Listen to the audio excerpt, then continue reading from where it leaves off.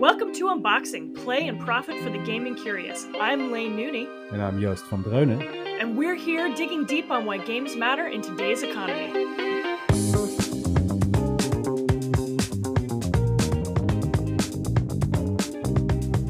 On the docket today, Friday, August 18th, back in the world of earnings, the Singaporean company C Limited returned some surprisingly low results. What does that bode for Southeast Asia more generally? And we finally find out why the Embracer deal went bad. Who was the mystery guest? Turns out, Saudi Arabia. All that and more with your two very tired co-hosts. But first, we've got some catching up to do.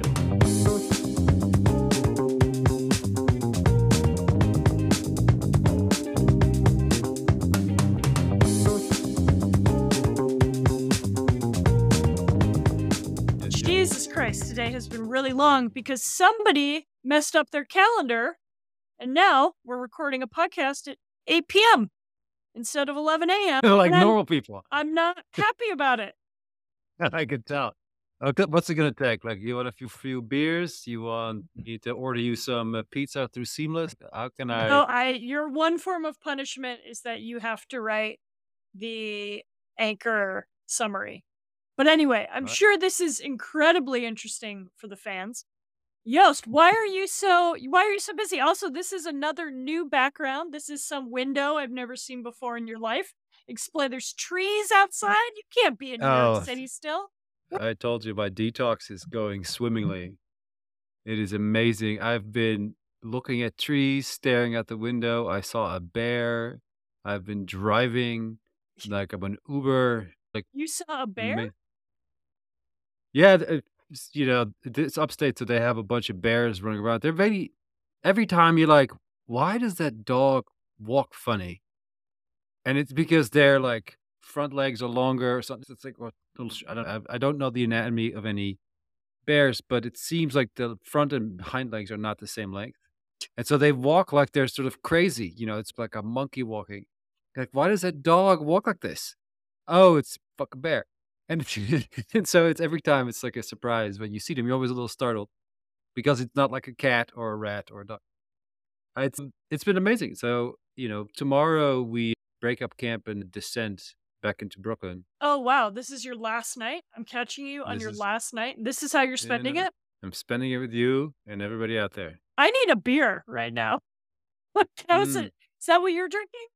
No, is that what is that? Apple juice?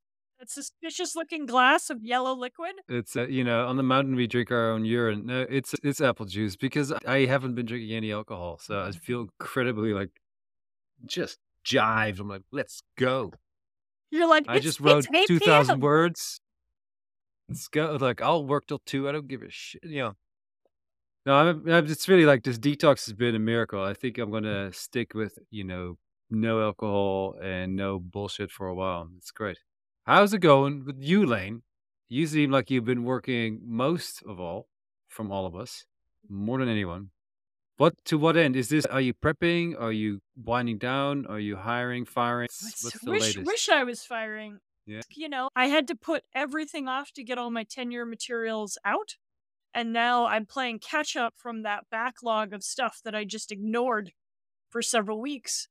And now I'm digging myself out of that hole, responding to many overdue emails. And I'm fucking tired, man. I'm tired. I just want to be playing Baldur's Gate. Where's my summer?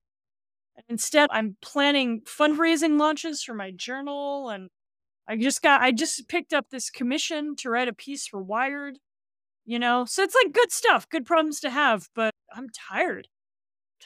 But tell me about this commission for Wired. Is it because of your book? It's like a commission on a little project that Wired's doing. They're going to be putting together a little glossary of technical terms. And so they're having people write like 2,000 word essays about these different technical terms. But I've teamed up with my buddy Finn Brunton, who is a professor out at UC Davis, because we are writing about the handle in the history of computing.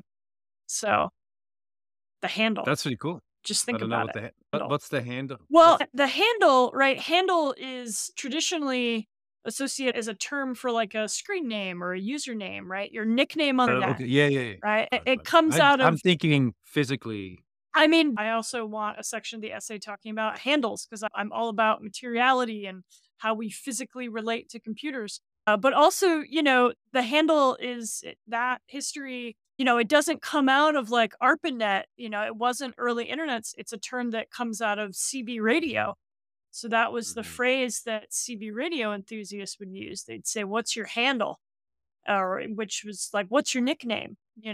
So I've just been kind of, kind of a weird research space, reading a lot of 1970s CB radio manuals and guides and things like that. So, Mm. yeah, but that should be pretty fun. Mm. Does But sound like yeah, fun. I can feel like summer's over, man. Like, like when you're gonna get back to New York, it's been so temperate. It's actually it's in the like mid 70s. It feels like fall is right around the corner. It's That'd be over. It's wonderful. just it's coming for us. The school year's coming for us, you know. I'm ready. I'm ready. You ready? You know what I I'm feel ready? lucky and rested. All right, good. You know what I'm ready to do? I'm ready to get on to the news. Let's get this done. Let's get this let's get this done.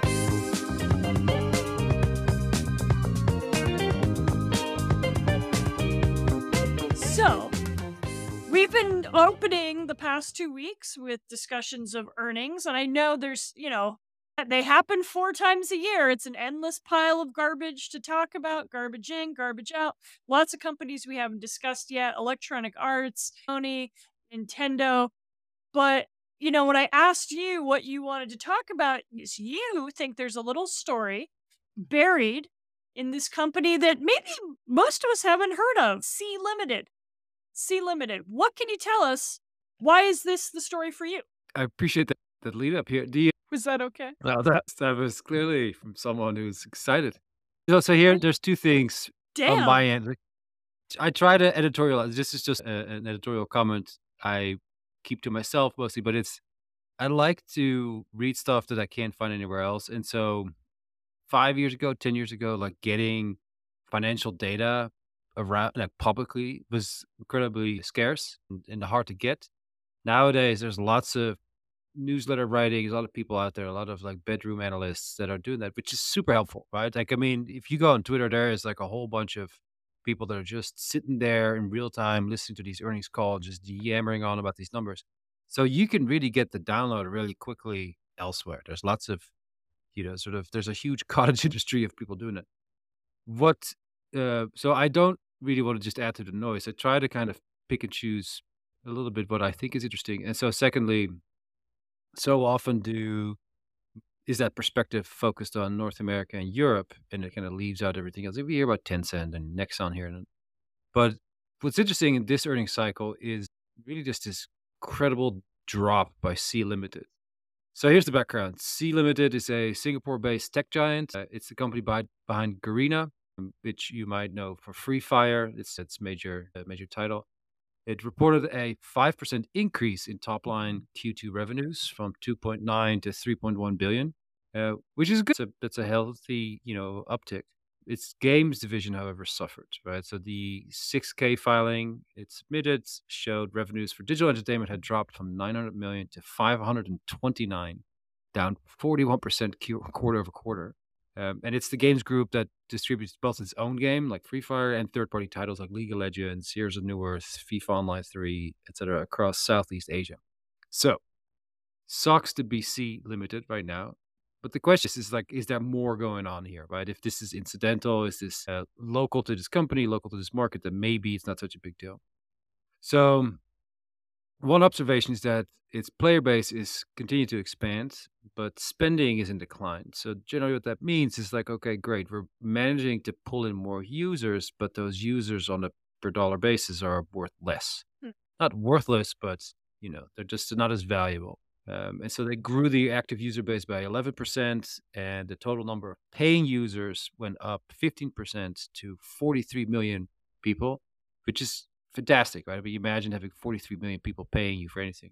However, average bookings were 80 cents compared to 90 cents last quarter. So that's kind of where it's at, right? So the averages are declining. So you have a larger volume, lower value audience.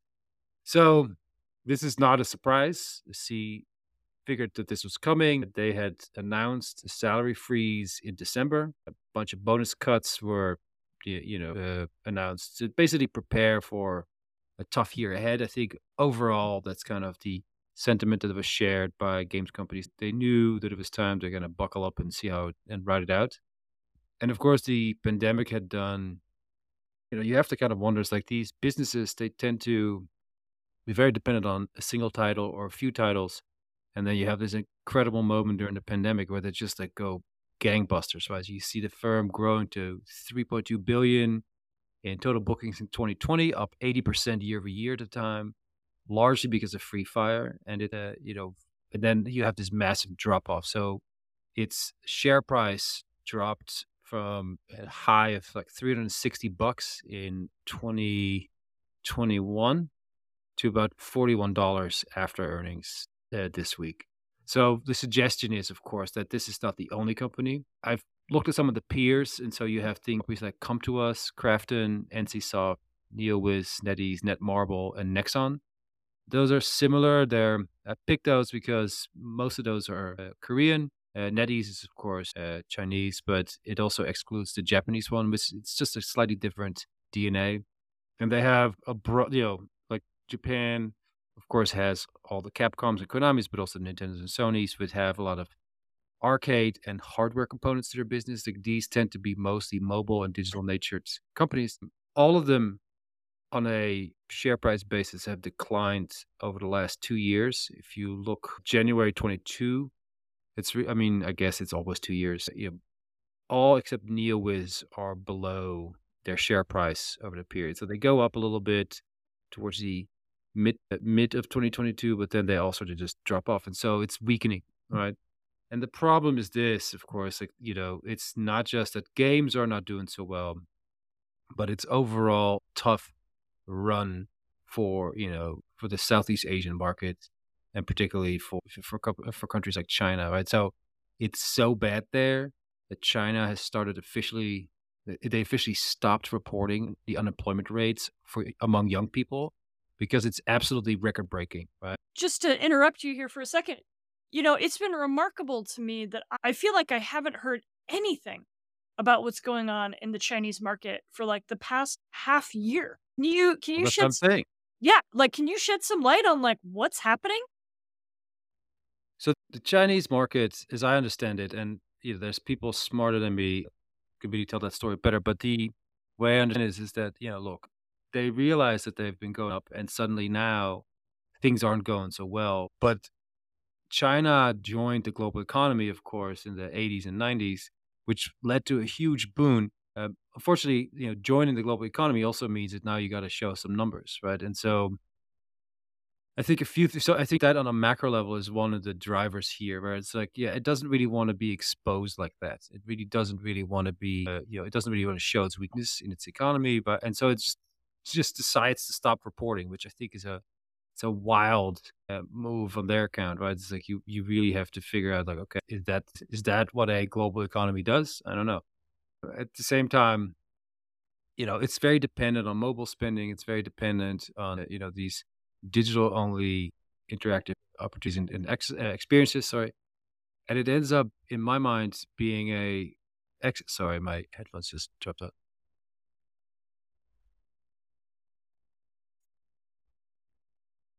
Just a second. Sorry. Brilliant thought here. I'll start back with second.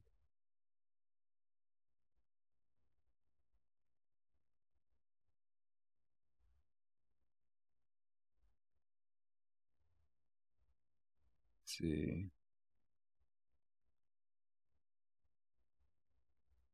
When it comes secondly, the Chinese economy is, of course, like everything else, is sort of having a harder time. Things cost more money, and there's a large conflict going on in the world. So all of those things are not going so well. There's And a large conflict going on in the yeah, world. well, it's there's the tactical component in, of course, in the Ukraine. But I think the thing that nobody's talking about is like, well, but it starts to create this division between these countries. It goes a little bit beyond the scope of this podcast, but you can see this rift occurring. And I think that that's, inevitably impacting the economy. What it, you know, far less terrible, of course, than that is the self-inflicted economic restrictions China is imposing on its own economy.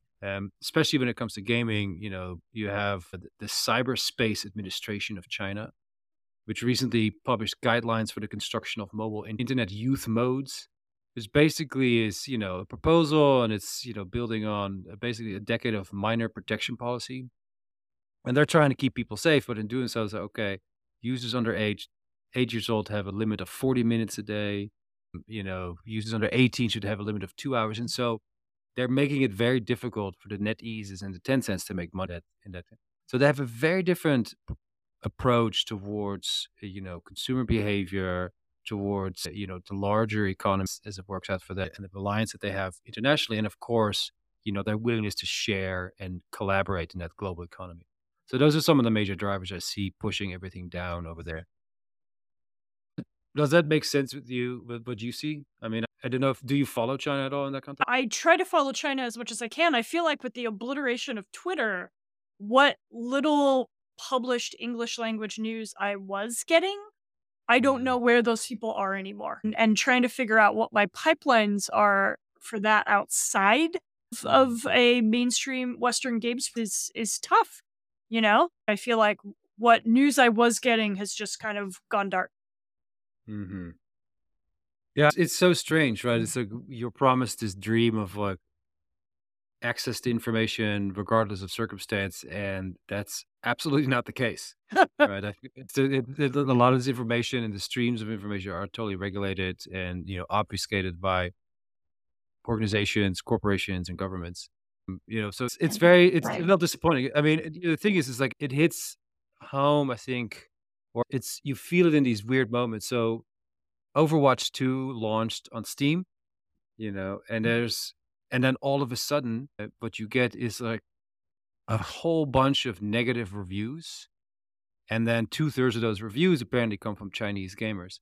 And you're like, "What's happening here?" But there's just no openness of communication. There's just no way of truly understanding this, right? And so there's a lot of speculation as to what's going on, but it's like, it's a there's an from and I'm purely talking about the games industry, but you have this, this rift between Blizzard and NetEase earlier in the year, and then of course Overwatch sits in the middle of that, and so content and these cultural industries they suffer because of these economic reasons, and they're basically just a bunch of people not getting along and not agreeing on any kind of contracts between them, and it's just no communication to anyone about any of it. You're just kind of wondering what's going on. So I think that that is very harmful for players, for people that like to play these games. I think it's very harmful for people that work in those industries that don't get to benefit or don't get to decide any of that.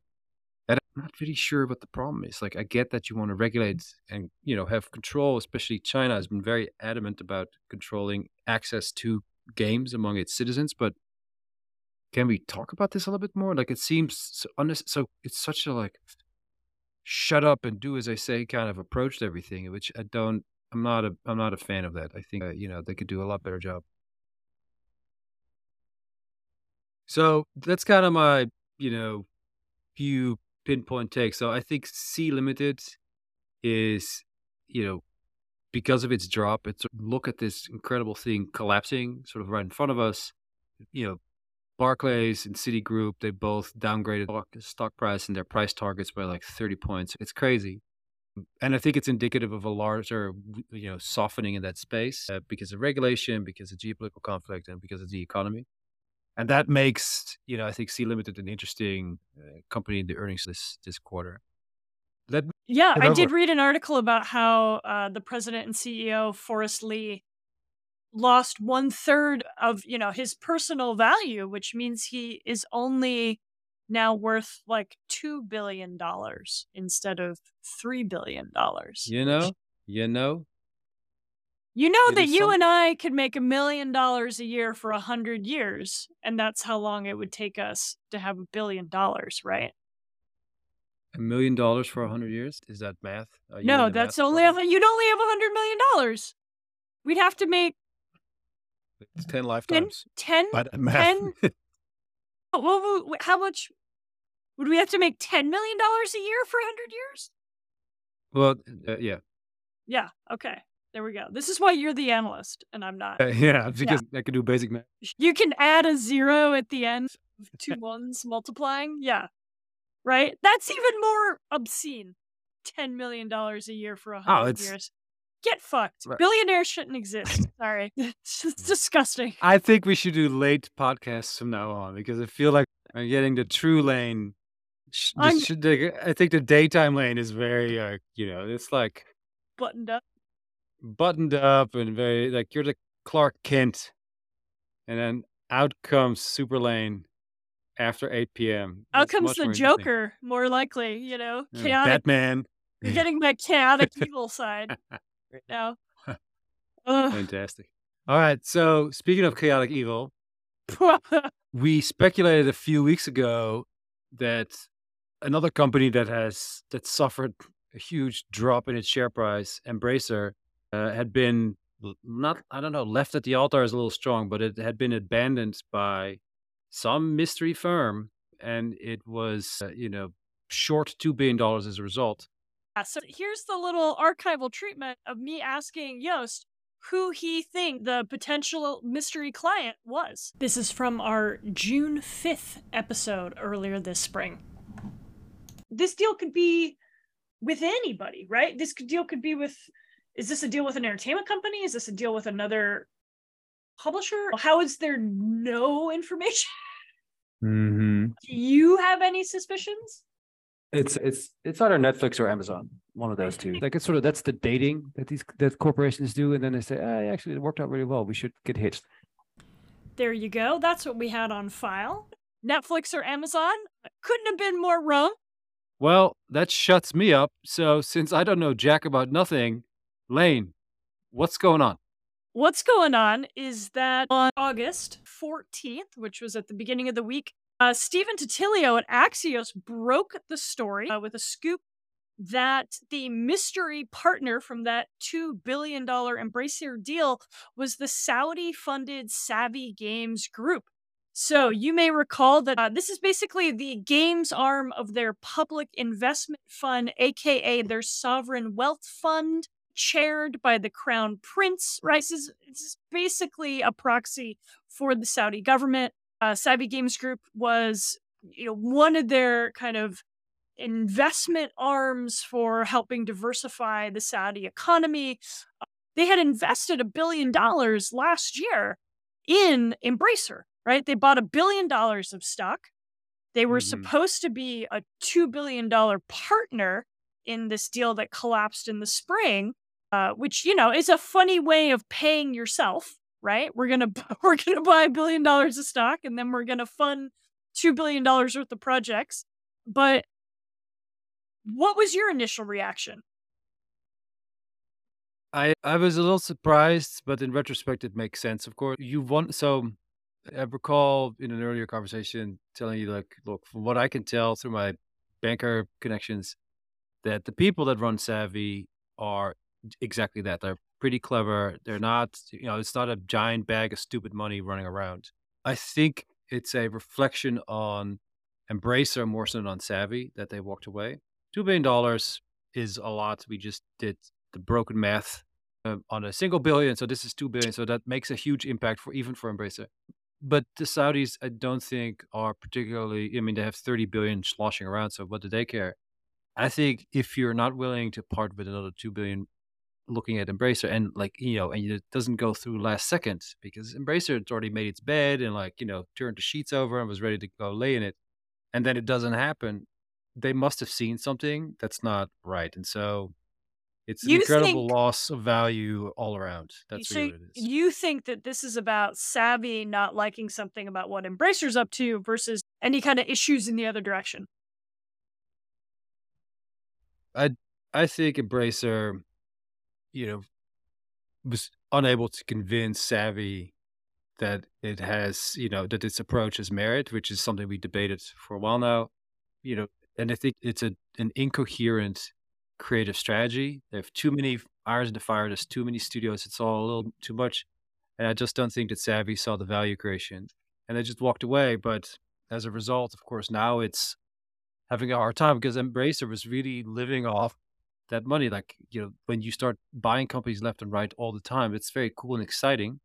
But somewhere the money has to come from, and I think once your financiers walk away, that's a really tough deal. So I expect Embrace to continue to fall apart as a result.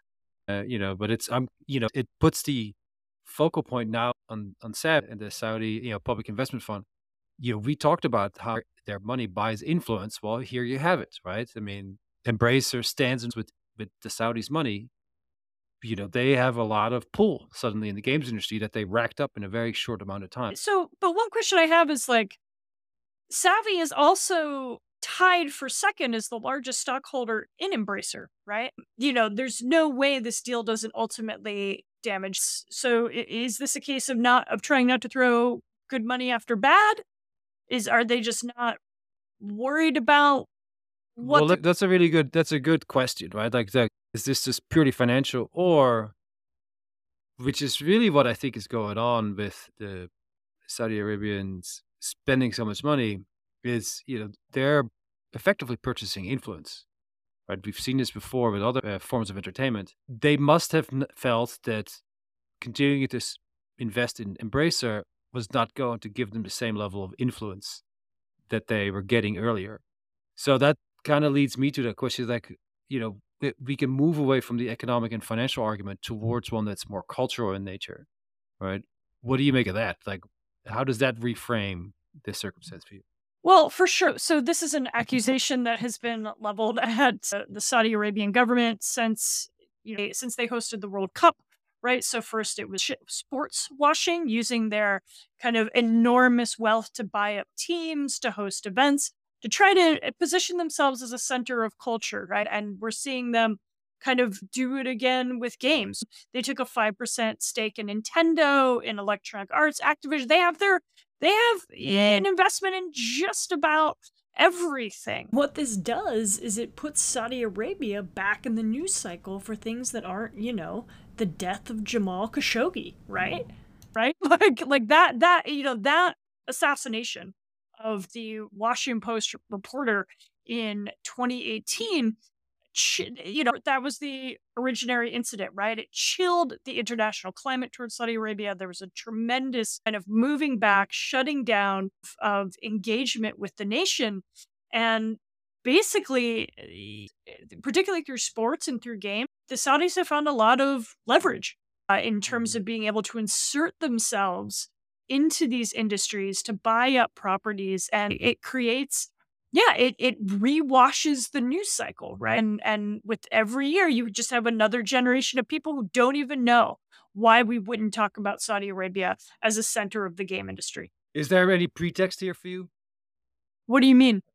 Well, one question I got over the last 2 weeks from a journalist was like, is this a new thing? Has this never happened before? Which is a bait question, but and I was like, can you think of a similar circumstance elsewhere previously? Where a nation would be kind of investing in industries as much for the promotional benefits as for the financial ones? I can't off the top of my head. I think the circumstances are pretty unique. I don't think you really could have had something like this earlier, because I don't think the games industry had a big enough chunk of the kind of the entertainment pie, right? I think you don't see the same geopolitical economic dynamics, right? What other countries would participate in something like this? Russia, you're not going to see it from there. China is a whole own other thing too. Part of what also enables this is just the phenomenal depth of wealth that you have in Saudi Arabia. Fascinating. It's somewhat concerning for me to think that, one group has such leverage, right? That you could just do that. I mean, we've seen similarly in, like, say, soccer throughout Europe. You'd have these Russian oligarchs buying entire teams. Yeah, it doesn't really sit well with the fans. At the same time, you could see the distinct logic of, say, like, well, it's an asset, and these assets, they appreciate, they go up in value. And, particularly when it comes to, of course, interactive entertainment, it targets a young audience. And so after a lot of oil money, let's say, has been spent to build up the prestige around soccer, football, these large, international tournaments and competitions, you start to then also see, I guess, an effort to push into a younger generation by way of esports and gaming more generally. You do that from the ground up. Hey, let's buy Activision. Let's buy some Nintendo. It's Savvy or whatever. PF is the second largest foreign shareholder in Nintendo. I mean, this is wild if you think about it. But they just purchased himself a seat at all these tables, and suddenly there's all this, presence, and it's gone very quickly. They've lost a bunch of money on it too, of course, but there is now this thing that you have to contend with. And unlike the sports example, where a lot of people eventually got very vocal about it, and they were kind of like, hey, this is sort of absentee landlordism going on because they buy it, but they're never here. It's like, we want someone from the community to run the club, et cetera, et cetera. In gaming, you don't really have that so much. Why do you think that is? What is the difference there between, why sports washing can sometimes be sort of effectively pushed back against, but games washing, is anyone even paying attention?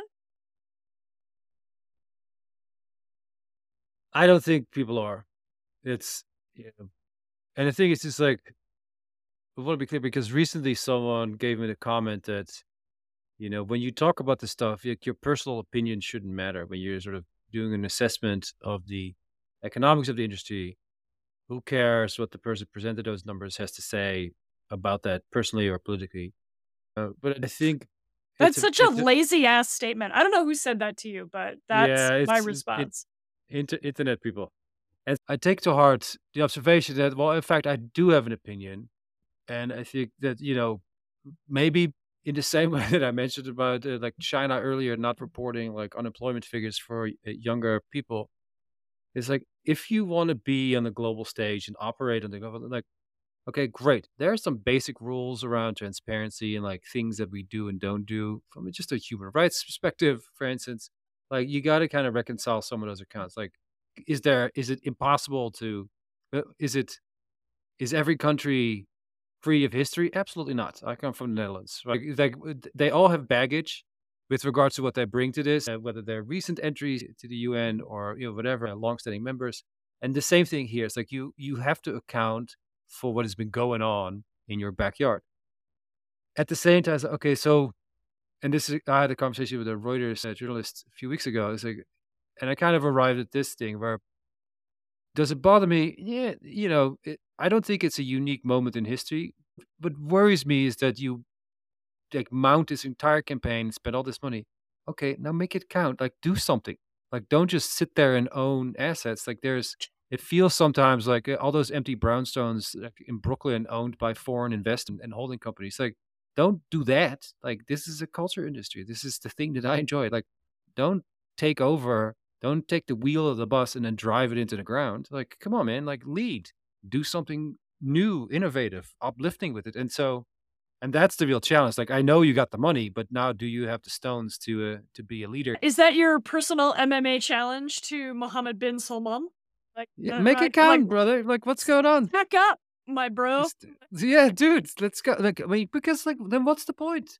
Then what's the point? If you spend $30 billion taking over, whatever, 8 to 12% of a global gaming industry, fucking like a person, like a boss. Like, what is this? So I feel like, and that's what I fear, that you're going to get this absentee landlordism in gaming, and it's just going to deteriorate and kind of, put a lot of very promising studios, very promising, very talented people, back several years because, well, whatever, we didn't care, it didn't work. The spreadsheet said no. Like, that's not enough for me. I find it very unsatisfying. So I hope that they will bring some grease. Let's get to work. Well, let me ask, you're the guy who, you got into studying the game industry because you were doing comparative industry analysis. What is it that makes games such a glowing object versus the other very tried and true entertainment industries? Why not do this with television or streaming or music or books, or gambling? Like why are games such a focal point for the diversification of the Saudi Arabian economy? I think it's a combination of upward momentum. It's technology based.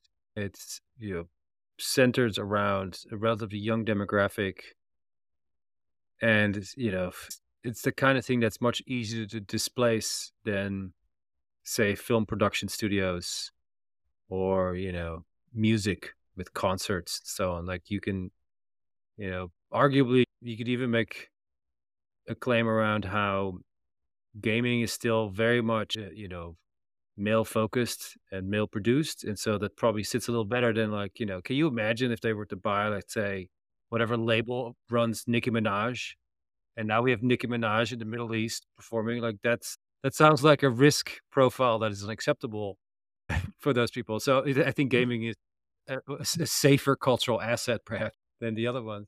But I think it has mostly to do with like the fact that it's technology based, it appeals to a young audience, and it has upward momentum. Hmm. That's really they've told me in the past like you can just like you can move all these people into the fucking desert, give them like air conditioned workspaces, and they can just do what they do there instead. But that's not the part that we've seen yet, right? What we see now is a lot of, buying pieces of investment in. What we haven't seen is, the homegrown game industry or mass relocation. That doesn't seem to be the moves that are being made here. Is that coming? I suspect, or it seems so, like they are acquiring these assets to then build their local Local industry. capability. It seems Look- from what I've done at the UAE, it seems very similar. You think so? Yeah, yeah. That there's an interest in developing a kind of indigenous, so to speak, games economy. Okay. It seemed, like owning it outright and vertically. I think that's the move always. Of course, I imagine they'll set it up, but Belgium has a games industry too, right? That nobody heard of until 2 weeks ago when Baldur's Gate 3 released. Now these things are invisible until they're not, and I think that's so they should be able. But like, is there going to be $1 billion franchise coming out of Saudi Arabia in the next 5 years because they bought all these assets? I don't think so. That's all the Saudi talk I got in me. That's fine by me.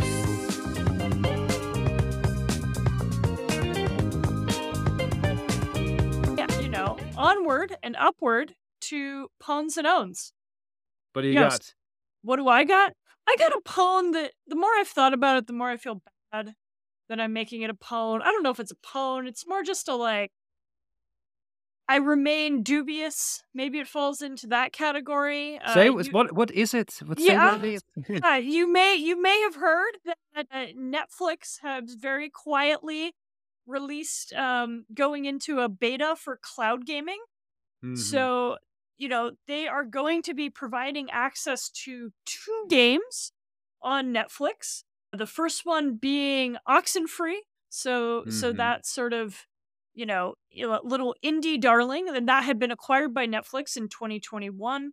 And Mhm. then something called Molehue's Mining Adventure. No one seems to know anything about this game. The games will be able to be, if you're playing them on a TV, you'll be able to download an app that works as a controller, or if you're if you're watching Netflix on a laptop, you'll be able to use, standard WASD command. But yeah, so I've been very bearish on the Netflix to gaming industry pivot. It seems really, I guess technically this is quote unquote cloud gaming. I Mhm. don't think this is a space that Netflix can compete in outside of games that move very slowly. I just don't really see the viability here. It sort of seems to me like, how do you build a collection of work that is this just another Apple Arcade? Is this just Mhm. going to be another space, a delicate little garden that really nobody pays attention to? I don't know. I shouldn't be like down. It's not like Yeah, it's why are not you like a. pissing on Netflix? What's going on? I just want them to stop. Stop acting like you have any handle on this. You don't. I'm going to disagree with you. I think Netflix, like Mike Perdue and some of the people that work on those teams, like I think that they're the real deal. They got it. I think that it's a less awkward conversation for Netflix to do this than Amazon, for instance. So, and you know, and the space needs competition. So if somebody's willing to take the mantle of the number 4 player in the space, fuck yeah, let's do it.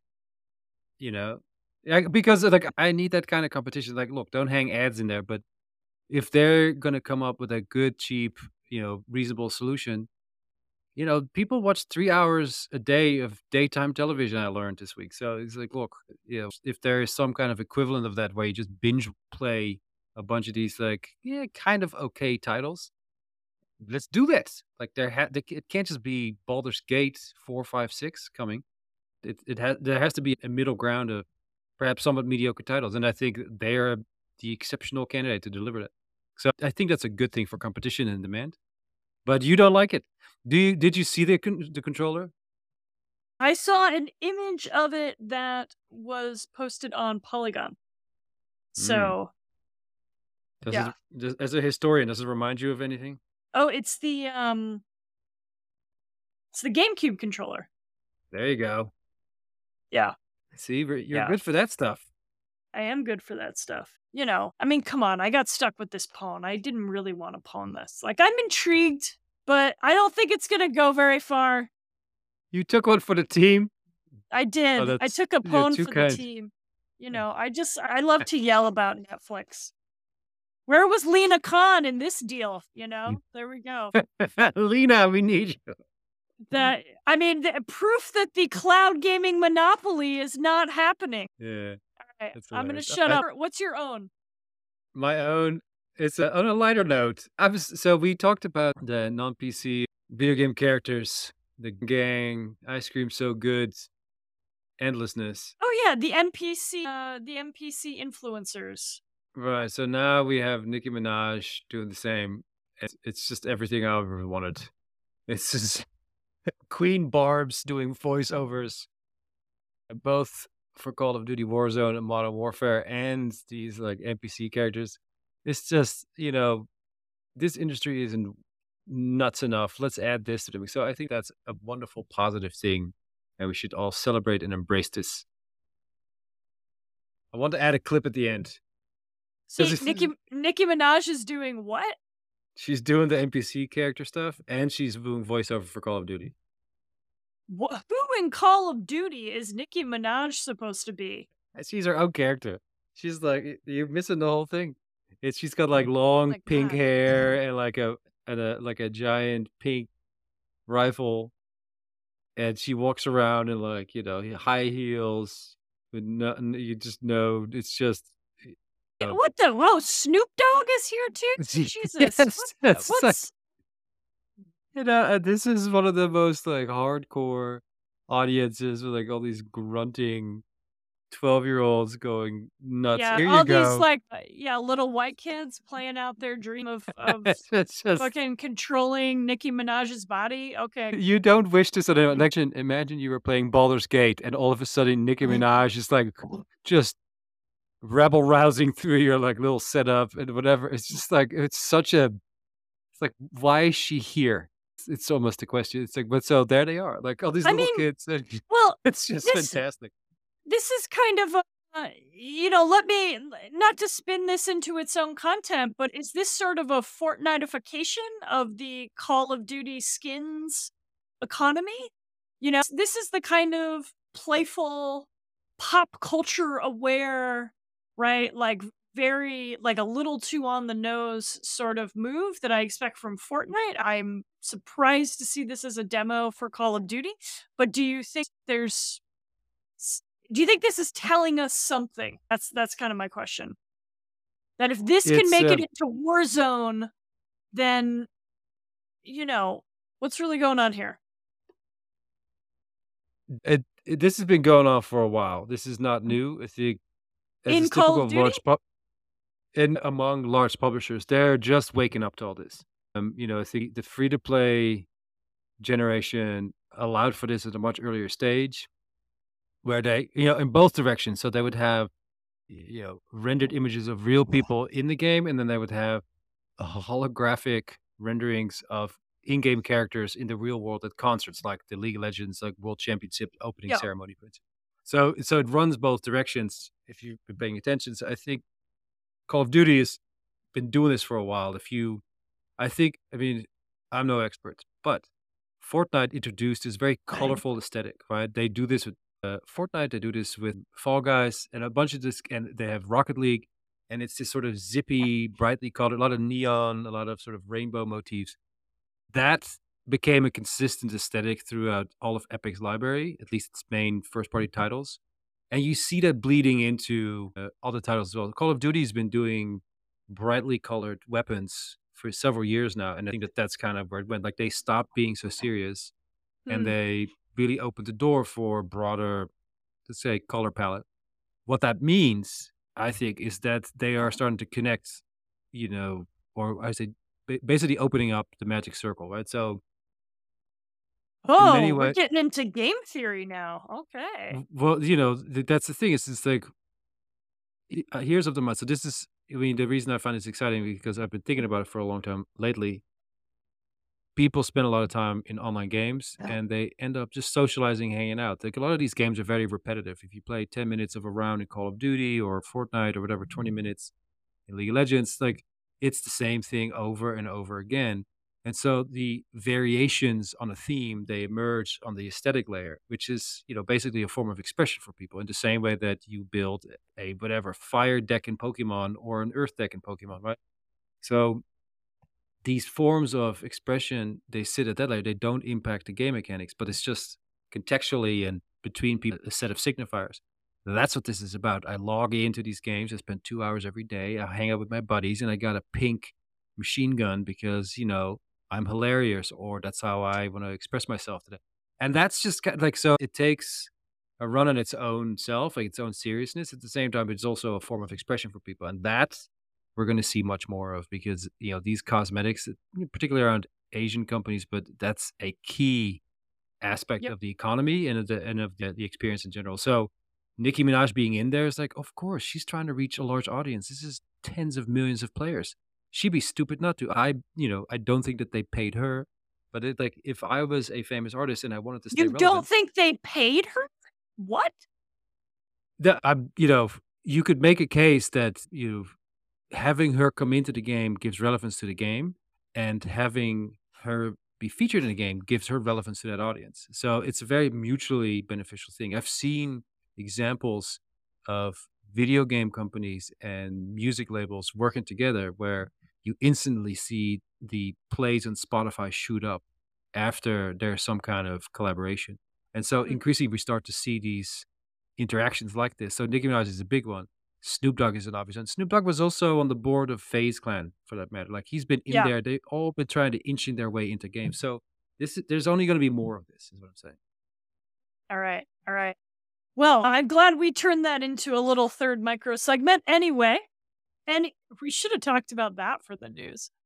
All right. So I guess that's it. Just all giggles today. I just can't. I'm just not here. I'm not emotionally present. And because of your emotional absenteeism, I want to close out today. Thank you, Lane, for making such a long day, end on such a high note.